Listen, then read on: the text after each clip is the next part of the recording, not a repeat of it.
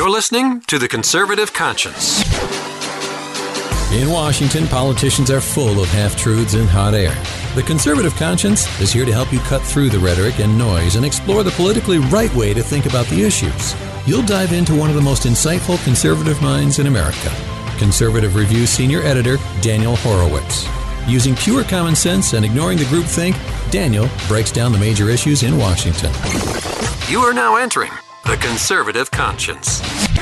And welcome back to The Conservative Conscience. This is your host, Daniel Horowitz, on the Westwood One Podcast Network.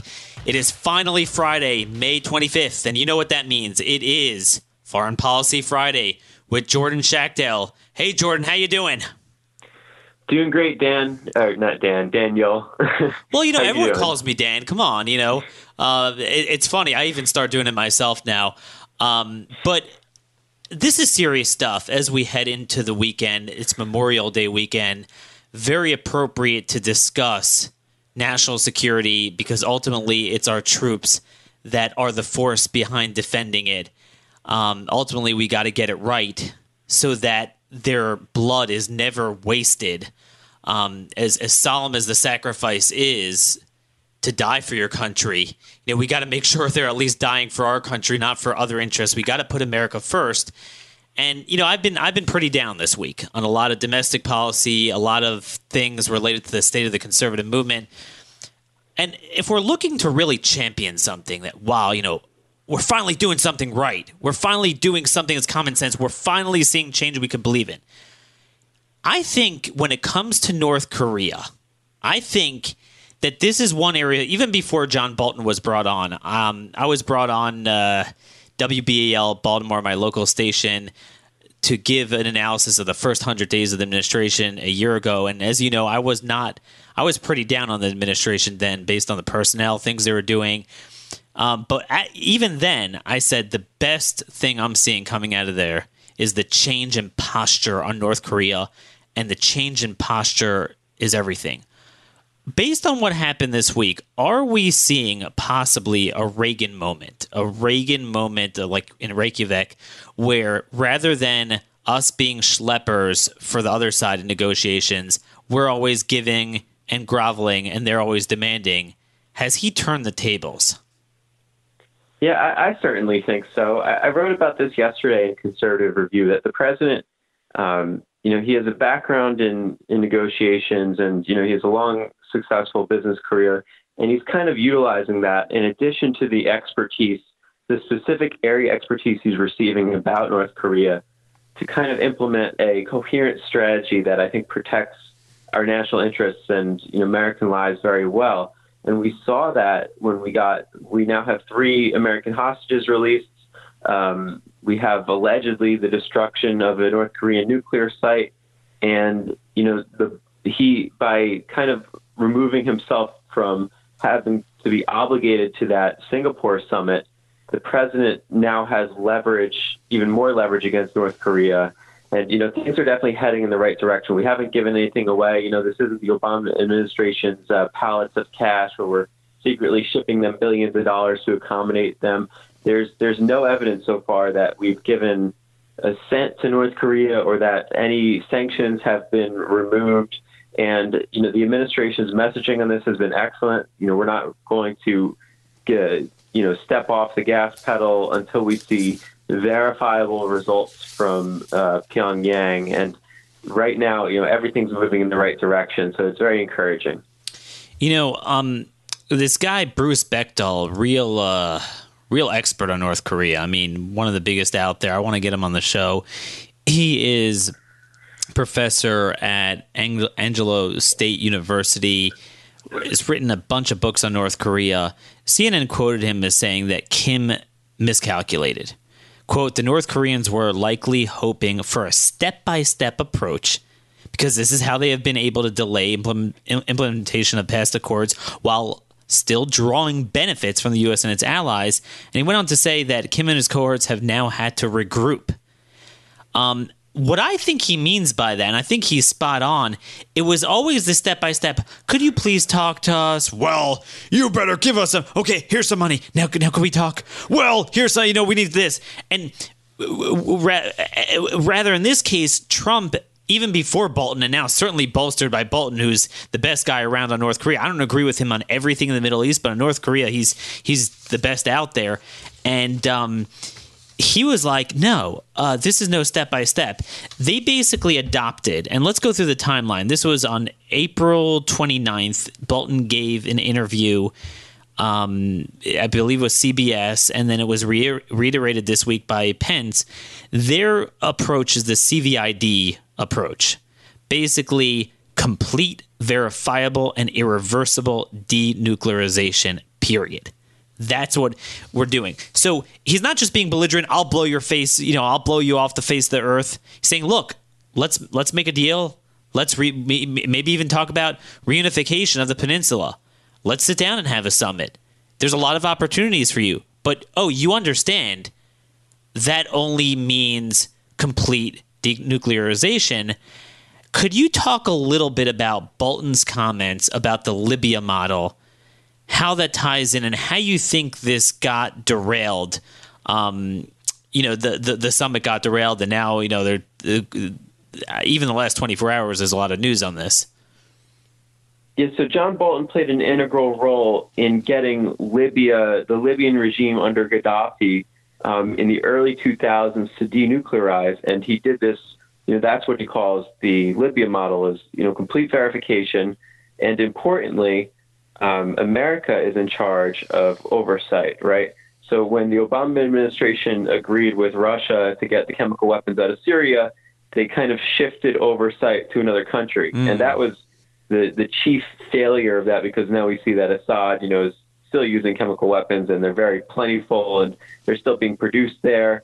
What was unique about the Libya situation is that it was a foreign policy success, which is like amazing. It's something that we've had a foreign policy success in this side of the millennium. And there's a lot of these political hacks that are trying to tie it to Obama and Hillary's overthrow of Gaddafi and the current chaos in Libya. But just to clarify, when John Bolton talks about the Libya model, he's not talking about regime change or anything like that. He's simply talking about denuclearizing, and it was successful. And therefore regime change was stupid. Mm-hmm. Regime change was not good. Yeah.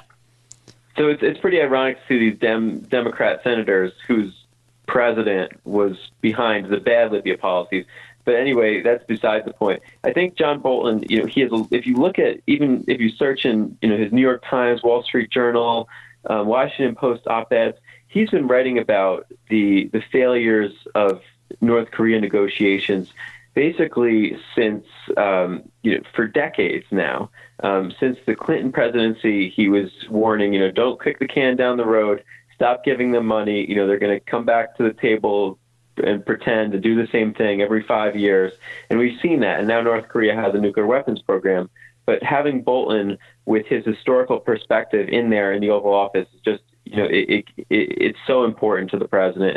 And, it goes to show that, at least through these media reports, and that the president really respects Bolton's advice, coming from past administrations, seeing the failures. Bolton has a clear track record of success on this front, and of critiquing where we've gone wrong, and he's the right person at the right time for the North Korea issue.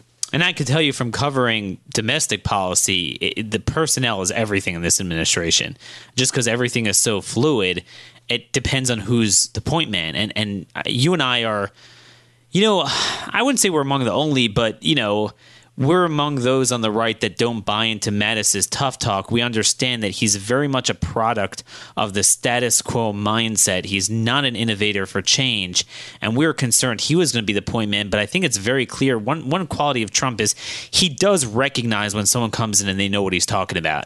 And he's like, wow, this Bolton guy really knows. And there's been a lot of reports on this that he is very easy access, almost bypassing his chief of staff to get to him. So I think you're seeing that play out.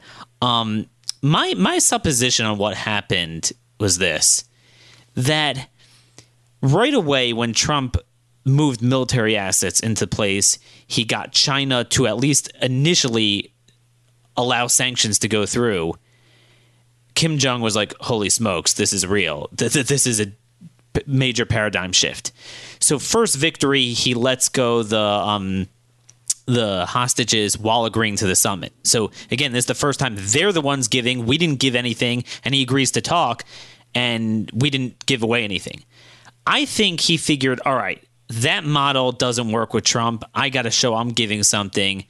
But then they figured there's another weakness, that Trump is not a weakling in terms of like being a traitor like Obama with the Iran deal. But once you suck him into this and make it tantalizing, oh my gosh, you could be the man, Mr. Trump, get a Nobel Peace Prize, sign a deal, that he thought then he can go to what Bruce Bechtel calls the step-by-step approach.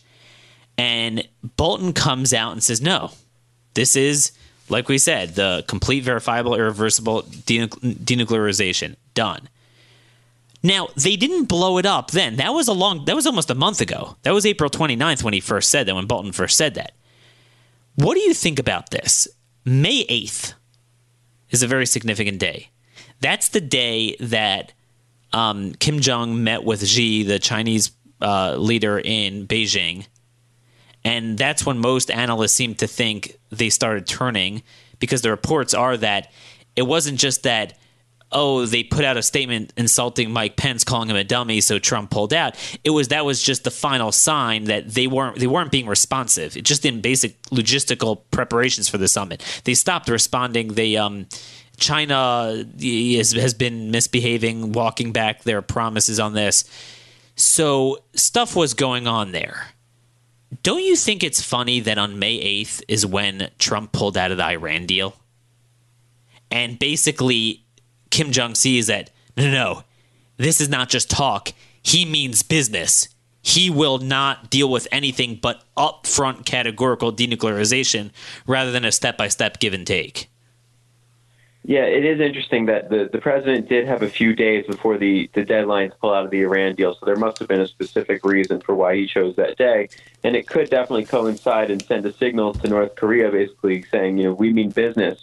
And when China meets with North Korea, they're doing it for a very different reason than why we meet with North Korea.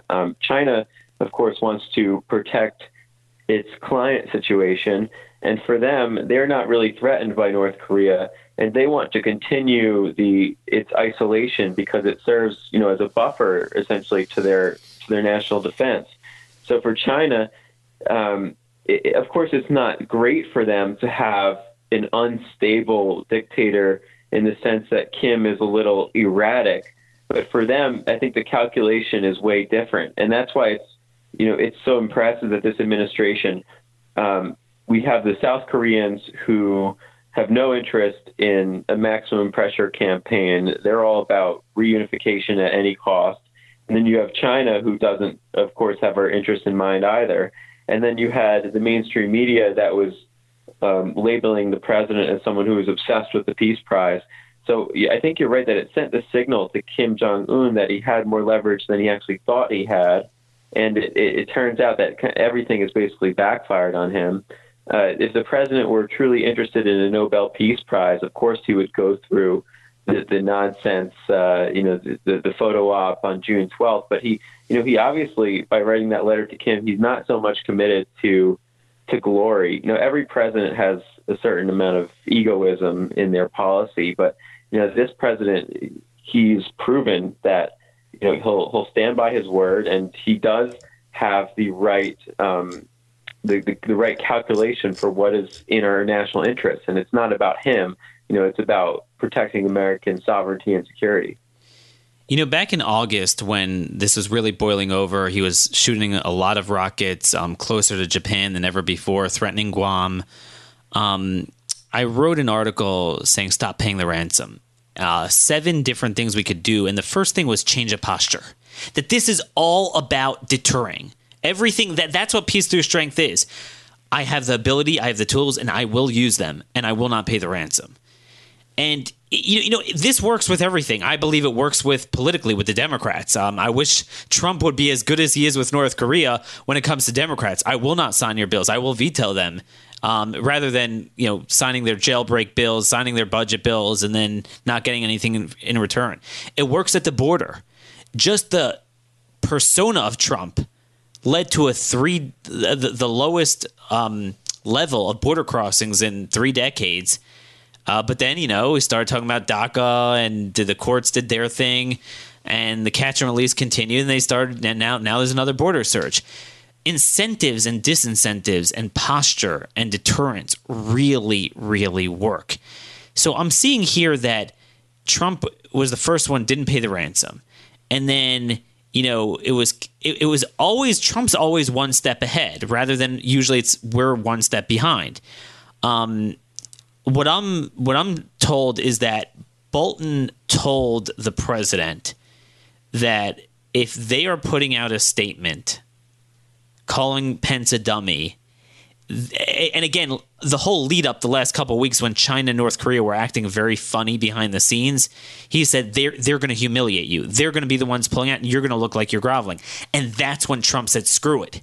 He went first and pulled out. And then guess what? Late last night, North Korea put out another statement. No, we want to negotiate.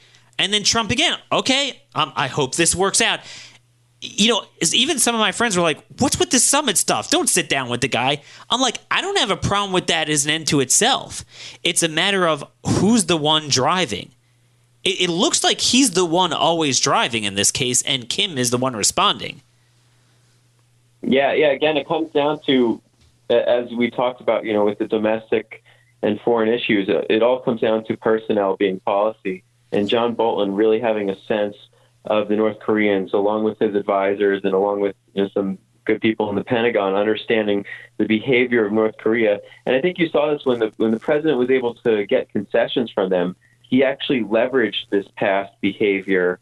We basically, talked to the North Koreans and said, listen, you guys have a history of deception. We're going to need some proof before we start negotiations. So right from there, you could see that the president had a coherent strategy. And as for the summit on June 12th, I think it still may happen. We've seen comments from General Mattis today saying that the diplomats are still discussing it. But you're right. It did look like that the North Koreans were potentially going to pull out. I think a top White House official said they went as far when the Kim Jong-un regime was meeting with China, they stopped answering the phones when the U.S. diplomats were calling. Yeah. So, there were some troubling signals coming that they were going to potentially, leverage the June 12th date to try to garner concessions. But of course, the president has basically flipped the script here. And now they've come back with a very nice statement. And of course, now they're answering the phones again, too. So I think we'll see. It's probably 50-50. Who knows what can happen? But the president certainly has shown that he's not 100% committed to it and that the meeting can be off the table at any time. And the thing is, I've been very offended seeing some, commentators on the right comparing certain things Trump has done in the past to Reagan that I didn't agree with. But this, I think, is very Reagan-esque. Because, again, you don't have to categorically reject diplomacy and summits. No, you use that as a tool. But I love it. He came back with a statement. Oh, okay. No, well, that's fine. I hope it works out. Just very kind of balanced. Oh, but making it very clear there will be denuclearization, meaning it's our goals are clear. Hey, you want to meet? Okay, no problem. I mean, I really like what I'm seeing. I'm not seeing any weakness there. Again, hopefully that doesn't change. But Pompeo's good, Bolton's good on this. I'm really very confident. What would you do at this point, at this juncture, to up the pressure on China? It really seems like if you look at the timeline, Xi is pulling all the strings. I mean, because let's face it, if China wants to, they don't really want to, but let's say they wanted to enforce the international sanctions, North Korea is a toilet hole. I mean, there's nothing going on there. Yeah, so we have to find some way to change China's calculation. And it's a difficult situation because if we think that we're going to get something done with North Korea without China being involved, I think you and I agree that's like a total dream, and that's just not going to happen. China's got to be at least somewhat on at least understanding of U.S. policy because they're so essential to our trade relationship, and the U.S. consumer benefits greatly from trade with China. So we can't go on the war path against China. I don't think that a trade war or anything like that over North Korea would be beneficial to anyone in the United States. But if we can get the Chinese to change their consensus over denuclearization, because I don't think they want to see denuclearization, and their support for Kim Jong-un isn't going to change. So that's a non-starter. But, perhaps we can start with rolling back the North Korean nuclear program and going from there. No, absolutely. And I also think we do need to put the screws to China. You're right. I agree with you. Like, why, can punish not just consumers, but also producers with the trade war. I'm more for just militarily. I think we need to be moving around more assets there. I think we need to make some overtures to Taiwan. I totally agree. Especially in the South China Sea, the Chinese are all over the place, and they're sending nuclear carriers there. They mean business, and now is definitely the time that we stand by our allies. And Taiwan is small but very powerful, and the same goes with South Korea and Japan.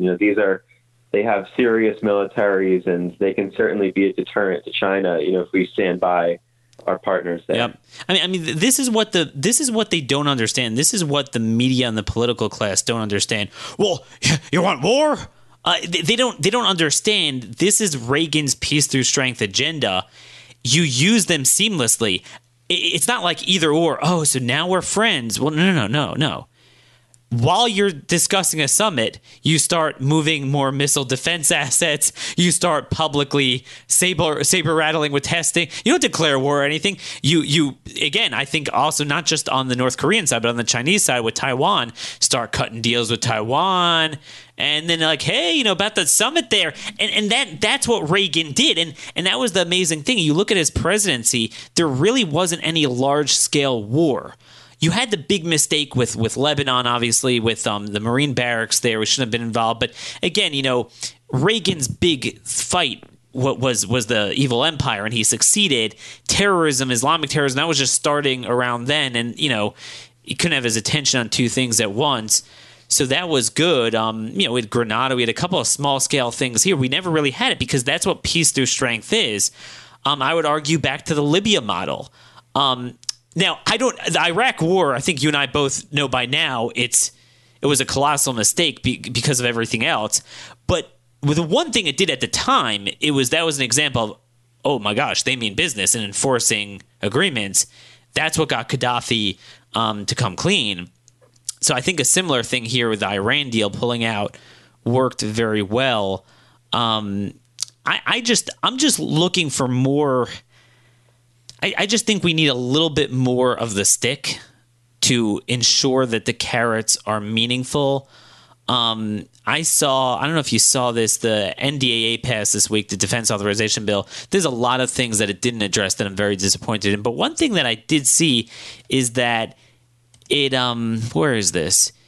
It had a provision calling for the creation by the Missile Defense Agency of these interceptors at the base, the boost phase interceptors. So basically, it seems like the most devastating form of missile defense to your enemy is to be able to take it out at the boost phase before it reaches the atmosphere.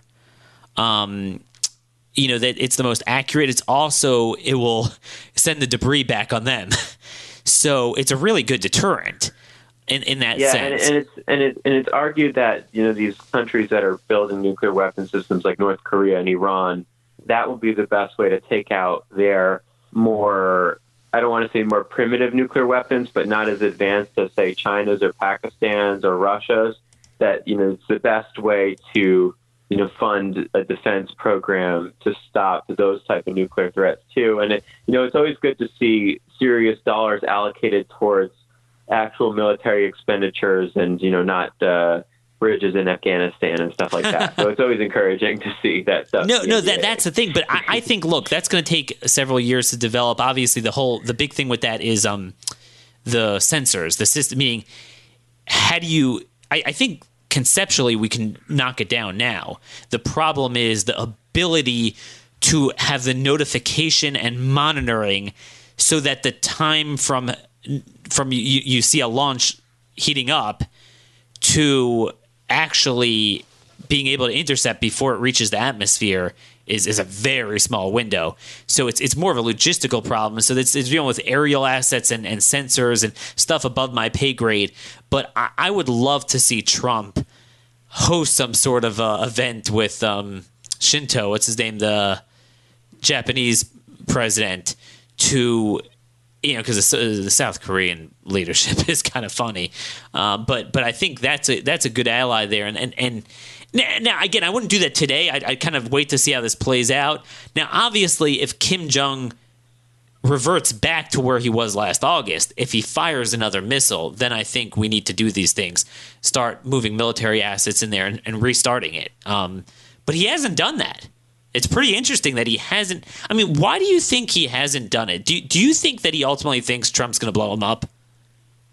Yeah, for one, it could be a waste of money, because if he doesn't believe that the Trump and, they have a tight budget there, obviously, when the people are eating ants, and there's a lot of, there's mass starvation. And even when you saw that defector who crossed the border to South Korea, even the military is underfed, which is a sign that the economy is really bad.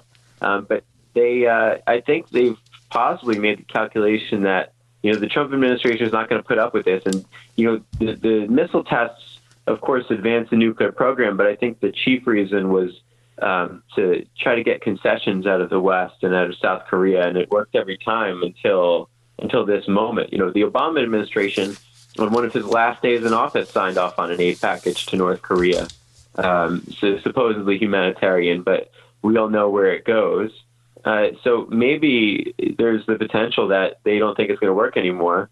Of course, they can try it because the Trump administration is only one entity, even though the U.S. is viewed as the also as the great Satan in North Korea.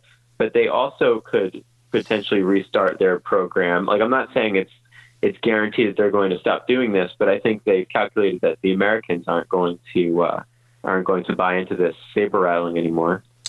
The bottom line is sanctions work. I mean, isn't that what we're seeing both from Iran and North Korea? It works on these type of countries.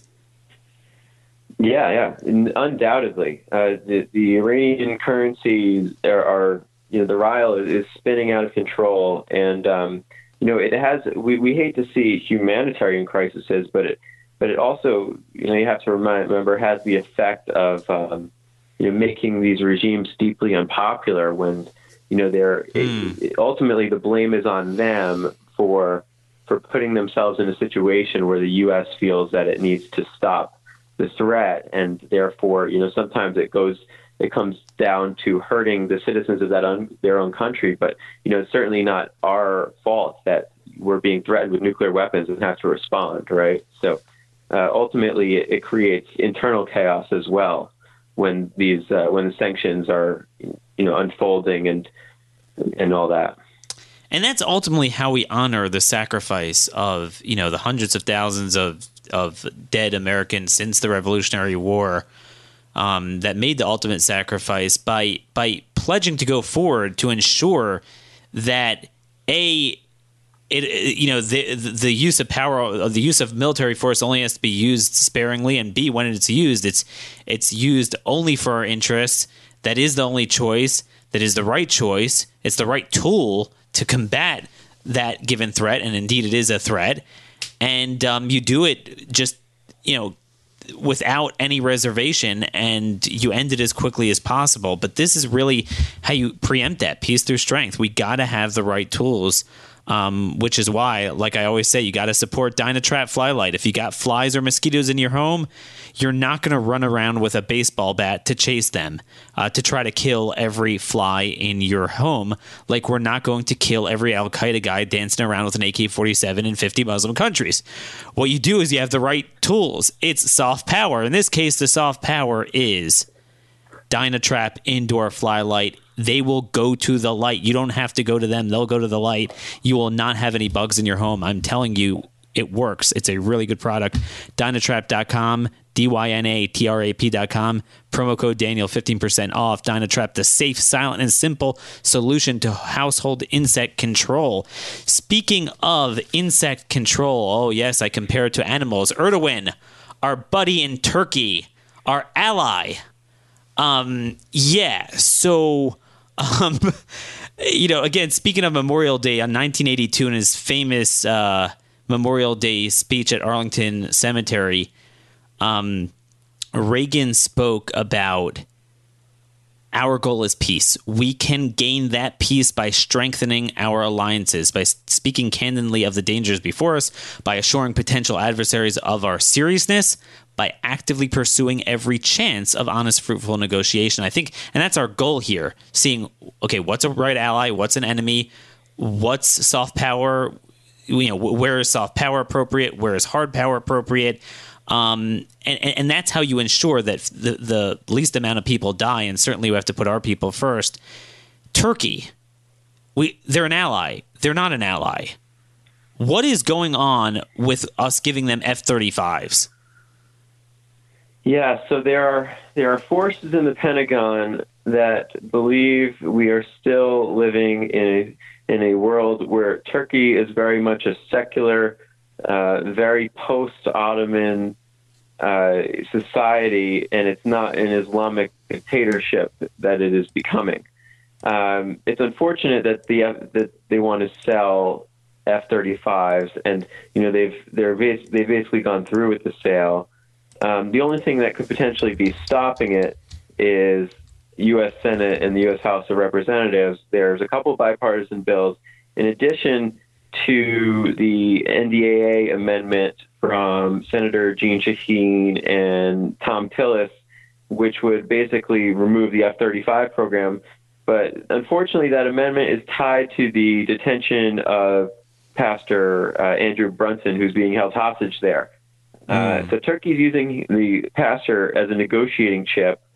And I think the NDAA has this wrong, because I think even if they do release the pastor, I still don't think that we should sell them, the most advanced fighter jets in the world. Wait a minute. Could you explain to our audience, is it true that we have never even used F-35s and Israel is the first nation to have used them, just use them in Syria? So this is a good example of how bloated our Pentagon and the contracting system has become. The F-35 program was tremendously expensive, right? It went like 10 times over budget, hundreds and hundreds of billions of dollars, years past due. And there's been all kinds of problems getting them off the ground in the United States.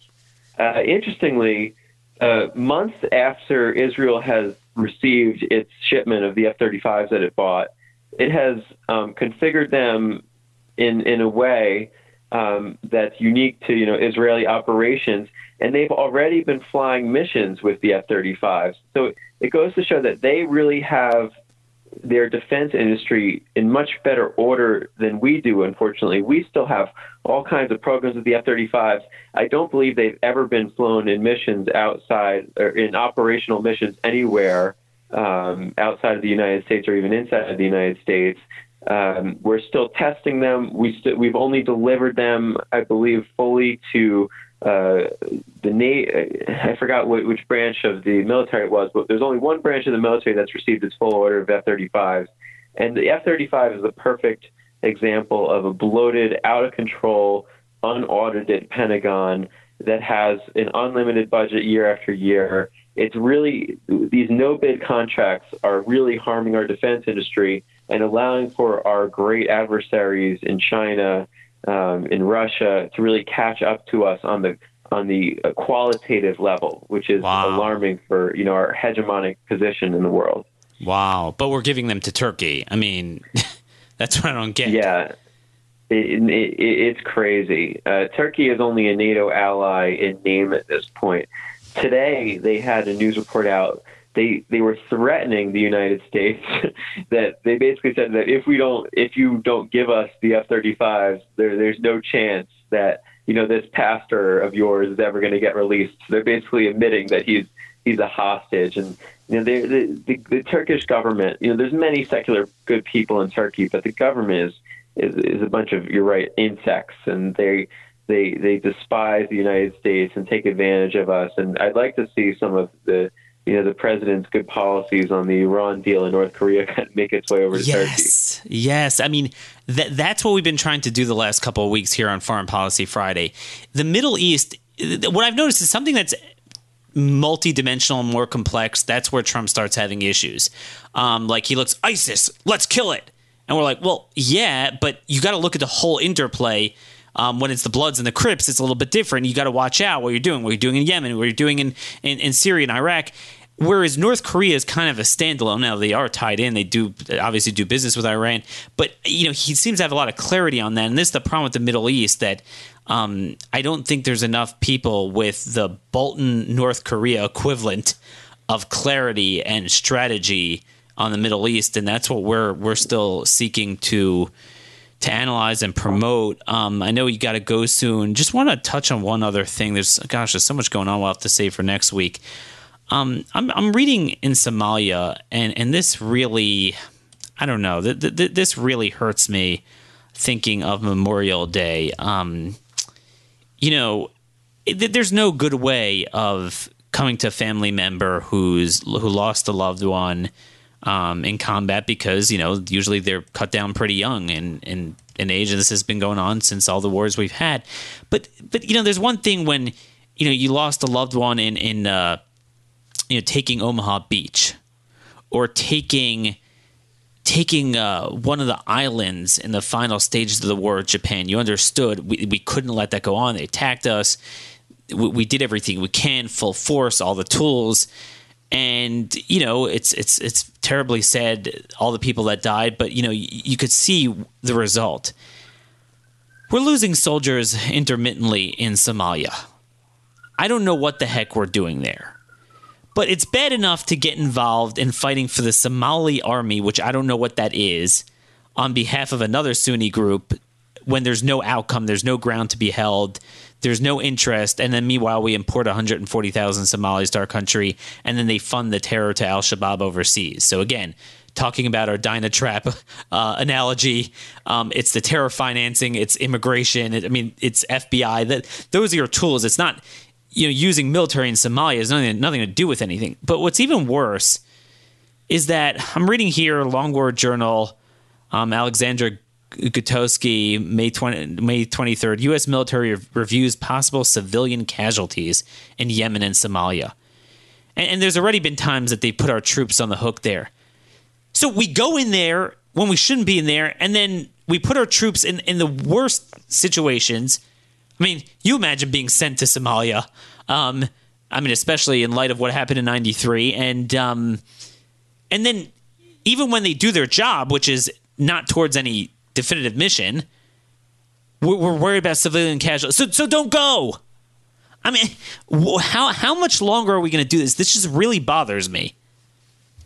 Yeah, and Memorial Day is like the perfect time, I think, to talk about it's the sacrifice that the American soldiers make, fighting for freedom, fighting for the defense of our country. But as you said perfectly, it's important that we don't make unnecessary sacrifices too.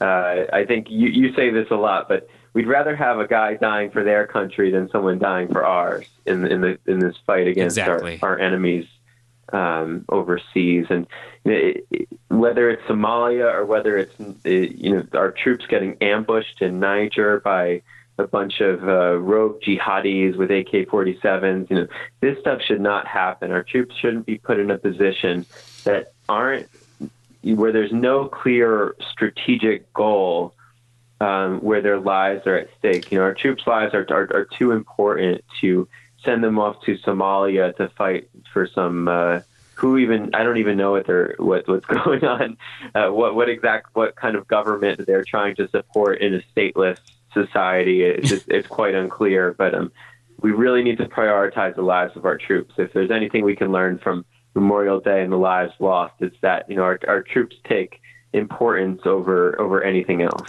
That's what it is. I want to end with this a quote from Coolidge. I just want to introduce it by noting that you and I follow Israel pretty closely. You spent some time there and really follow it closely. And something struck me 12 years ago during the Lebanese war with Israel, the second war, I guess you could call it. I was reading a story about this Israeli soldier from a village in Samaria. So, he's living at the front lines, dealing with the Arab terrorists there, fighting in some olive grove in in Lebanon, very tough terrain, partly because Condoleezza Rice was around there and he prevented them from doing what it takes. So they had to really do everything very surgically and endanger the lives of their soldiers. And I saw, they were just talking about this guy. He had jumped on a grenade that was fired into a group of maybe 5-6 of them, and he gave his life for his comrades. And I was just thinking to myself, it's just a really unsettling thought about our soldiers here at home.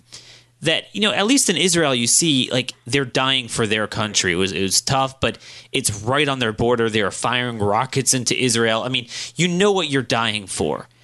And in the past, basically through World War II, that was very clear in America as well. But we've had so many problems with this, and we need a clear direction, and that's how I want to end today. And thanks for joining us, Jordan. Have a great Memorial Day weekend. Calvin Coolidge, when he was vice president, he gave a lot of great speeches when he was president, but as vice president of Massachusetts on Memorial Day, which used to be called Decoration Day, I think even back in the 20s, certainly in 1868 when it was introduced, our country does not want war, it wants peace. It has not decreed this memorial season as an honor to war, with its terrible waste and attendant train of suffering and hardship which reaches onward into the years of peace. Yet, war is not the worst of evils. War is not the worst of evils, and these days have been set apart to do honor to all those now gone who made the cause of America their supreme choice. Some fell with the word of Patrick Henry, "Give me liberty or give me death," almost ringing in their ears. Some heard that word across the intervening generations and were still obedient to its call. It is to that spirit of those men exhibited in all our wars, to the spirit that places the devotion of freedom and truth above the devotion of life, that the nation pays its ever-enduring mark of reverence and respect. It is not that principle that leads to conflict, but to tranquility. It is not that principle which is the cause of war, but the only foundation for an enduring peace. There can be no peace with the forces of evil. Peace comes only through the establishment of the supremacy of the forces of good. That way lies only through sacrifice. But using it appropriately indeed. Thank you all for joining us this week. We'll see you next week. Hope you have a meaningful Memorial Day. God bless you all. This has been another episode of The Conservative Conscience.